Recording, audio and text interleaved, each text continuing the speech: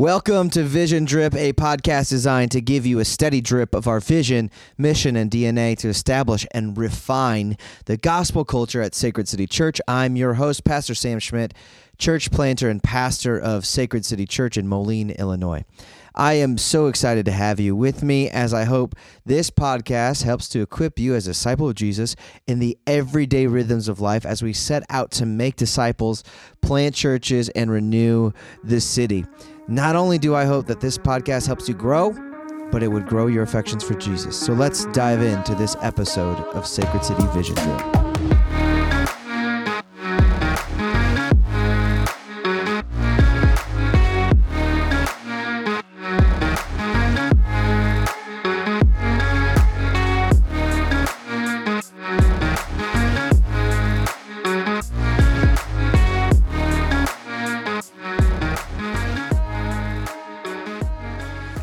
Hey everybody, we are back at it here. It has been a minute since we put out a new episode of Sacred City Vision Drip, and that has been because I have had the opportunity to be out of the pulpit for the last 6 weeks, and with that, my content creation has sort of dwindled down. Actually, I've pretty much to nothing besides helping guys write sermons, but I've been spending this time filling up my heart, my mind, with information, growing as a disciple of Jesus myself, and hopefully you'll start to see some of this channeled through both the sermons and counseling and pastoral ministry and even through this podcast that things that I've been thinking about, things I've been praying about, meditating on, thinking through, and some of those things have to do with some current events that are going on, and I hope to circle back around here in the coming weeks on some of the really important things that happened through the summer. I'm thinking specifically of some of the Supreme Court rulings that were handed down, especially the overruling of Roe v. Wade. I want to come back around and talk about some of these things and provide a more of a biblical framework for you to think through and help you to think about these things, and really on this specific matter to celebrate the gospel advance in some ways of the preserving of the dignity, value, and worth of a human, even when it is in womb.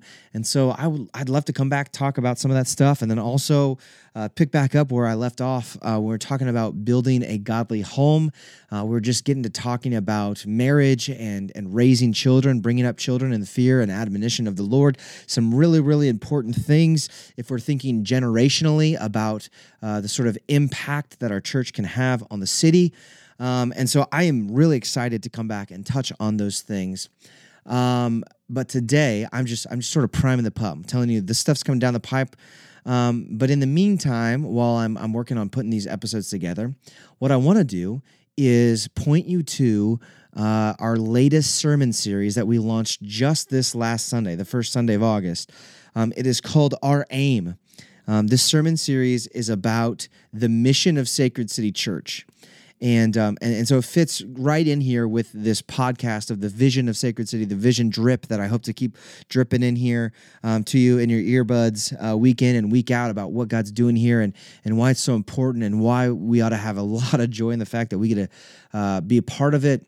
And so what I'm going to do today actually is just play you that sermon. And I'll probably do that over the next couple weeks, and maybe we'll be able to squeeze in a couple episodes a week here. But I think this is really important stuff that pertains to the mission, the vision of Sacred City Church. So here is the latest sermon from last Sunday. Enjoy. And this series is called Our Aim. We are taking time to go back to the basics, going back to refocus on the mission of Sacred City Church. Now, I need to be clear here that we are not generating a new mission. We're not changing things up. We're not headed in a new direction. We're not rebranding. There's no pivot. We are doubling down on the mission that God has given us from the beginning, to make disciples, plant churches, and renew the city. Now, you might wonder, if there's no change to our mission, if all of the founding documents are still the same as they were 5.5 years ago, why take the time to talk about this? Well, it's because there's a thing called mission drift. We drift away from the mission. What we set out to do, our aim just gradually drifts from that center target.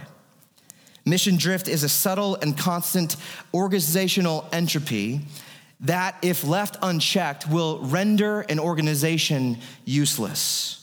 Now, this mission drift can be caused by a myriad of things. There's these little crises that pop up that can distract us from the work that we're called to do. It can be bad leadership. I can fail to lead this church in the right direction. Our leadership can drop the ball.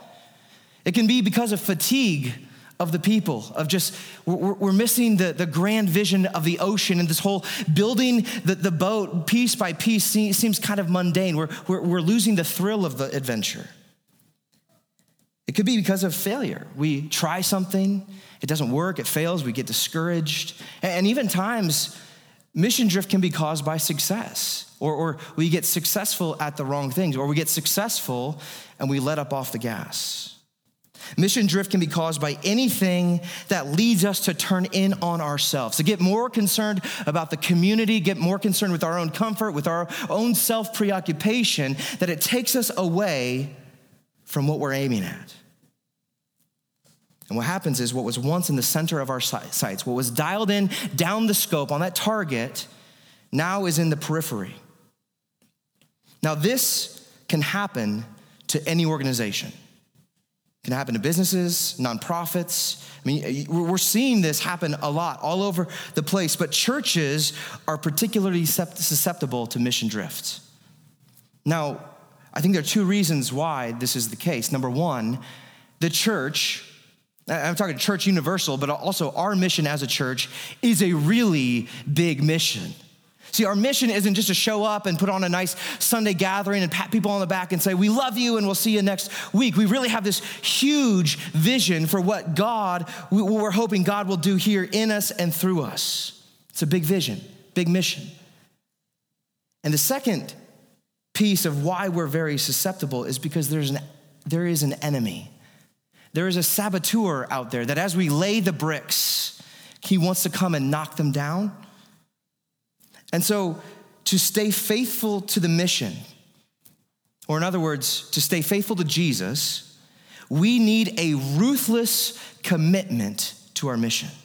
It's got to be in front of our face all of the time. We have to keep this mission dialed in. We've got to keep the aim on target.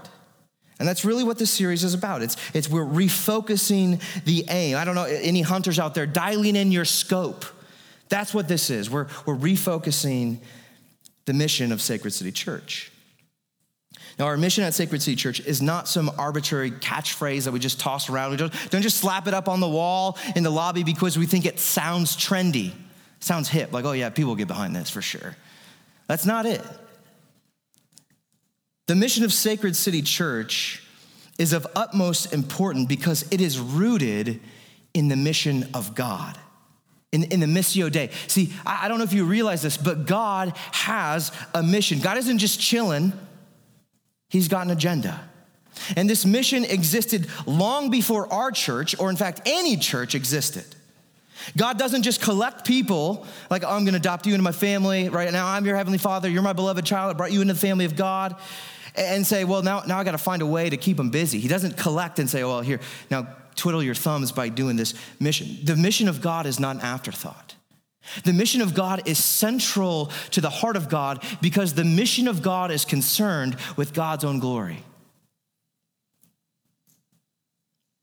This concern for God's own glory, this mission that God has, is what caused the existence of the church. Without the mission of God, there is no church. I've got a quote here from Christopher Wright, who wrote a book called The Mission of God. He says this: "It is not so much the case that God has a mission for his church in the world, as that God has a church for his mission in the world." See, the difference here is the primacy, the center focus, the engine behind God's heart is the mission, and he adopts people into his family. He brings them in and then sends them all out on that mission. Now, what is this mission? What is God aiming to do? Simply put, it is this: God's mission is to be known and worshiped rightly. To be known and worshiped rightly. In fact, this is what the entirety of the Bible is about. From Genesis 1 to Revelation 22, God is making himself known so that he would be worshiped rightly. And we see God making himself known. We see God disclosing himself, revealing himself in two primary ways. And the first is creation. The second is in redemption. Now, we've been in this Psalms the last several weeks, and we see this motif over and over through the Psalms, that for some reason, the psalmists just keep going back to the fact that God created the world, and because of that, God has disclosed his glory. In fact, Psalm 19, the heavens declare the glory of God, right? It is in creation that God discloses himself. He puts his glory, puts himself on display, and then God creates mankind so that he would have someone to share his glory with. Romans 1, when the Apostle Paul is writing, he says, what can be known about God, his invisible attributes, namely his power and his divine nature, are plain to us in creation. God in creation has revealed himself to us. Now, if we would receive this revelation and base our lives on this revelation, things would go really, really well for us. Adam and Eve, they started out great. Created God's glory here. I'm living in it. It's amazing. But it didn't take long for them to mess things up. See, instead of knowing God and worshiping rightly, humanity is inclined to suppress the truth, to reduce the glory of God. Say, oh yeah, God's over here showing us his glory, but it's really not that impressive. There's this truth suppression that happens. In fact, the Apostle Paul in Romans 1, he really keys us into this. This is really a central doctrine for the church. He says, for the wrath of God is revealed from heaven against all ungodliness and unrighteousness of men who by their unrighteousness suppress the truth. It's because we sin, because sin exists, because our hearts are tainted by sin, that we suppress the truth. And he goes on in verse 21. He says, for although they knew God, so there we have the knowledge piece. Although they knew God, they did not honor him as God. They didn't give thanks to him as God. They didn't worship him as God, but they became futile in their thinking and foolish. Their foolish hearts were darkened. Claiming to be wise, they became fools and exchanged the glory of the immortal God for images resembling mortal man and birds and animals and creeping things. The Apostle Paul here is pinpointing the unraveling of human society. This is what I call the humiliating exchange, where we had it so good.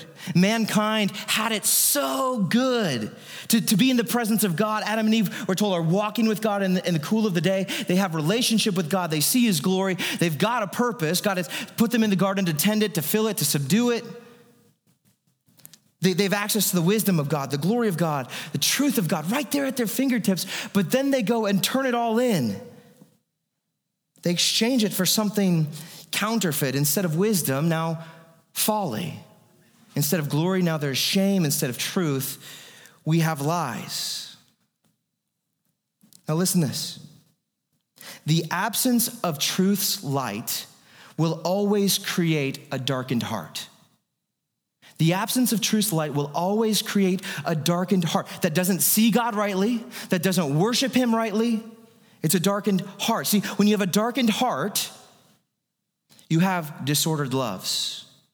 You don't love the right things. There's an order of what you love that gets flip-flopped and scrambled in a way that is not right.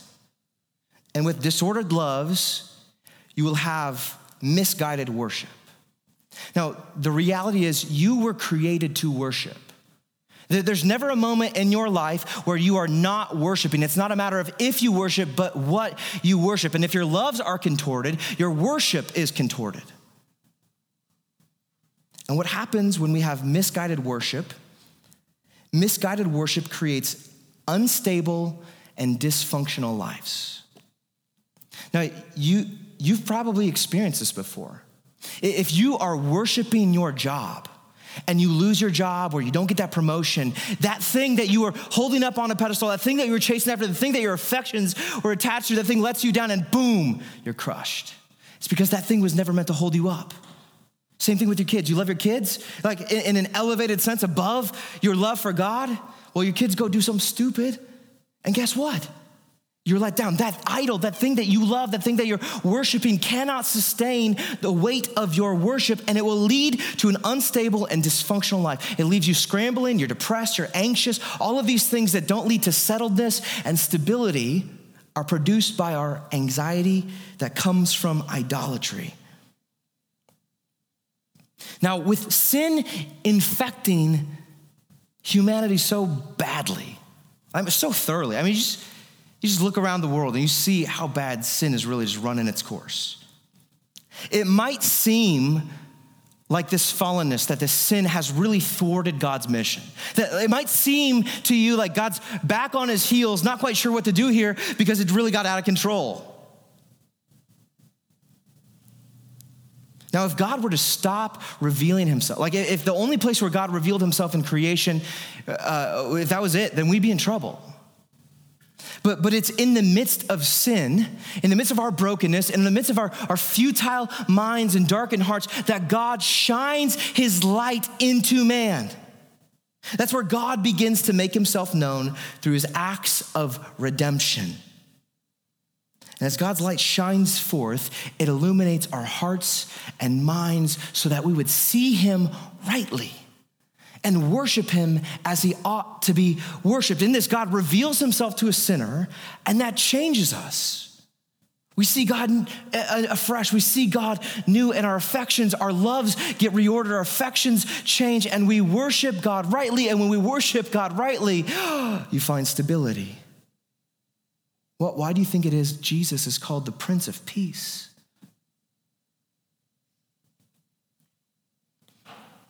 I told you that from Genesis 1 to Revelation 22, that God is revealing himself.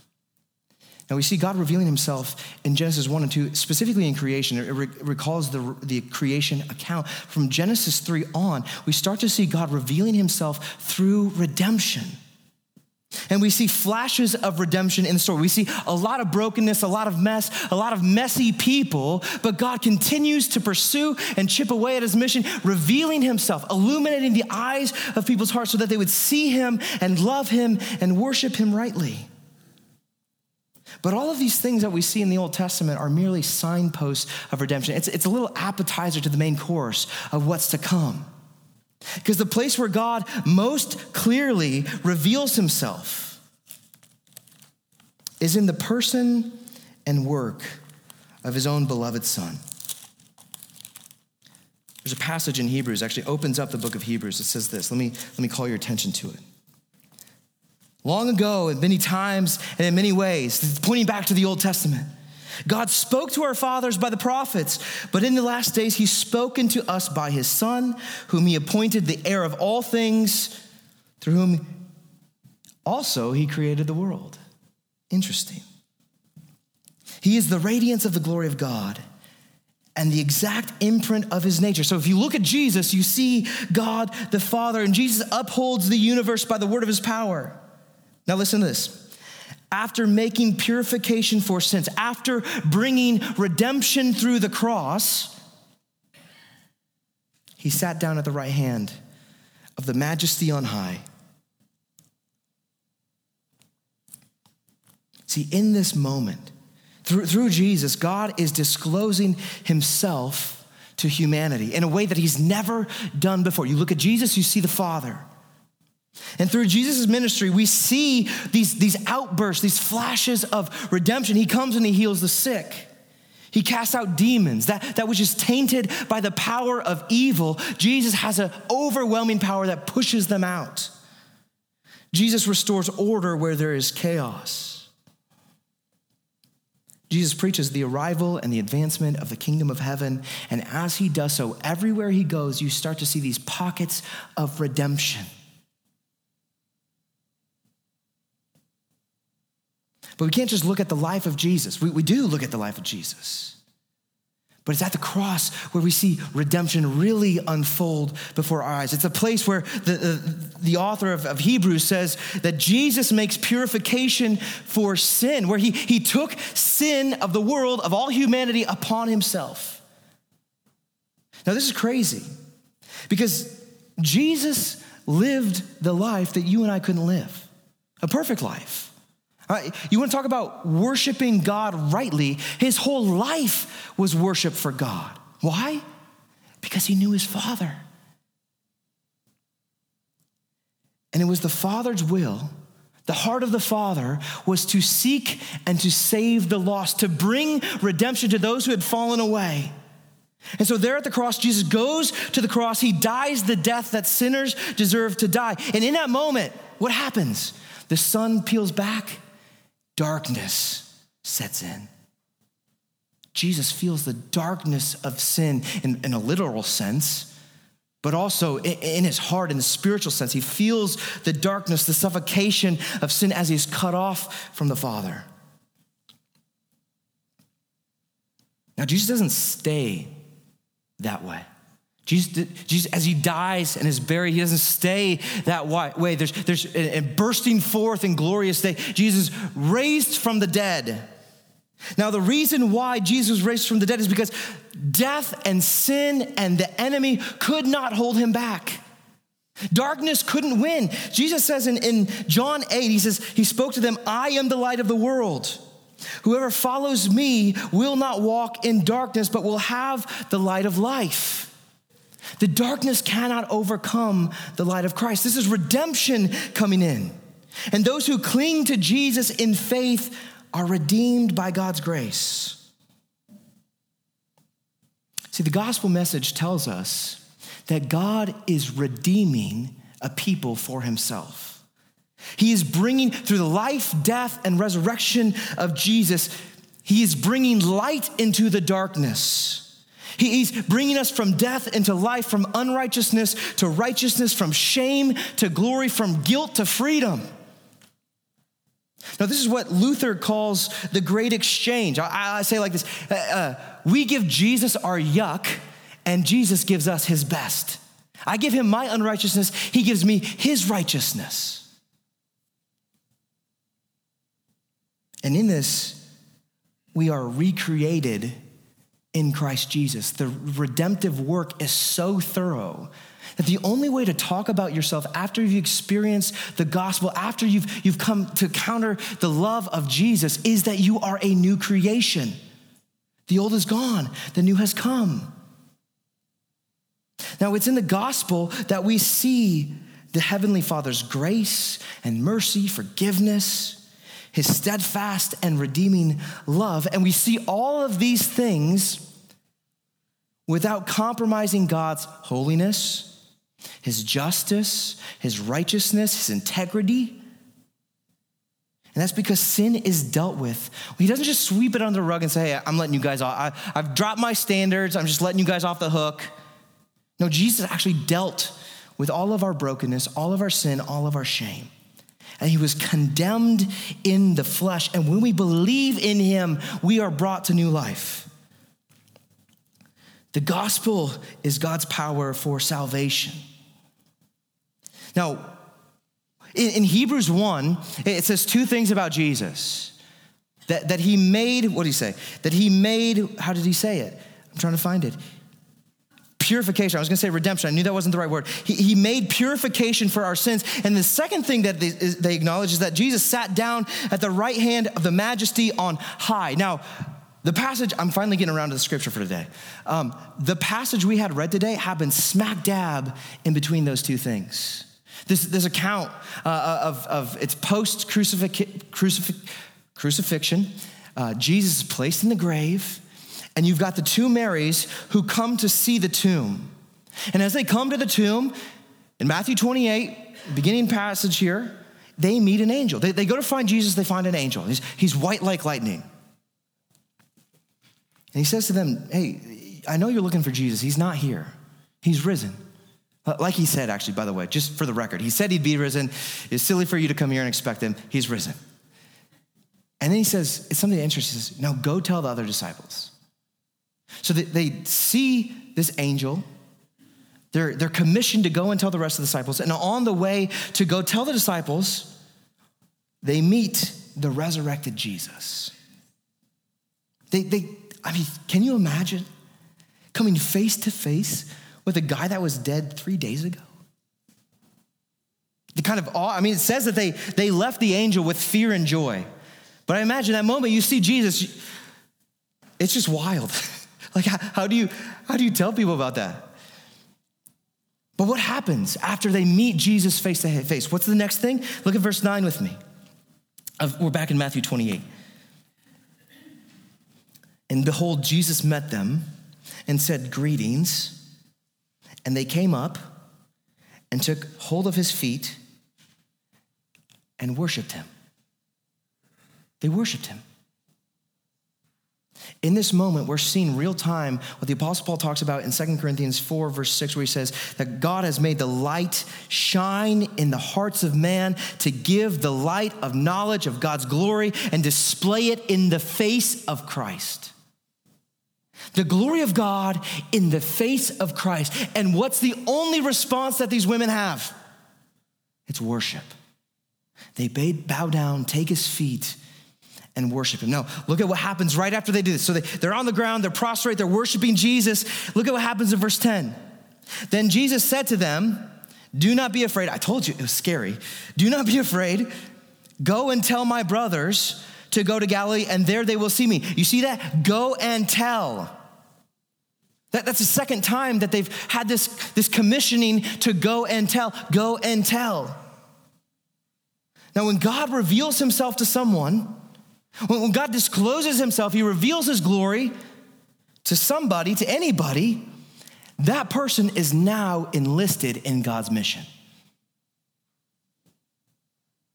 Life for these women will never be the same. They now have a mission that's bigger than their own lives. Now, sidebar.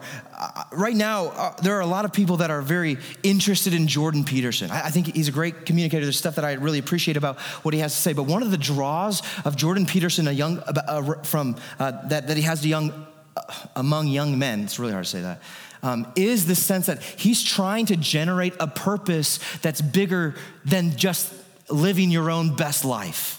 He's trying to give men a vision for a life that actually has meaning, that you're doing hard things, that there's actually a mission there. But Jordan Peterson is just borrowing from what God's already been doing. God has a mission for his people, something that brings us into a kind of glory, a kind of significance that you can't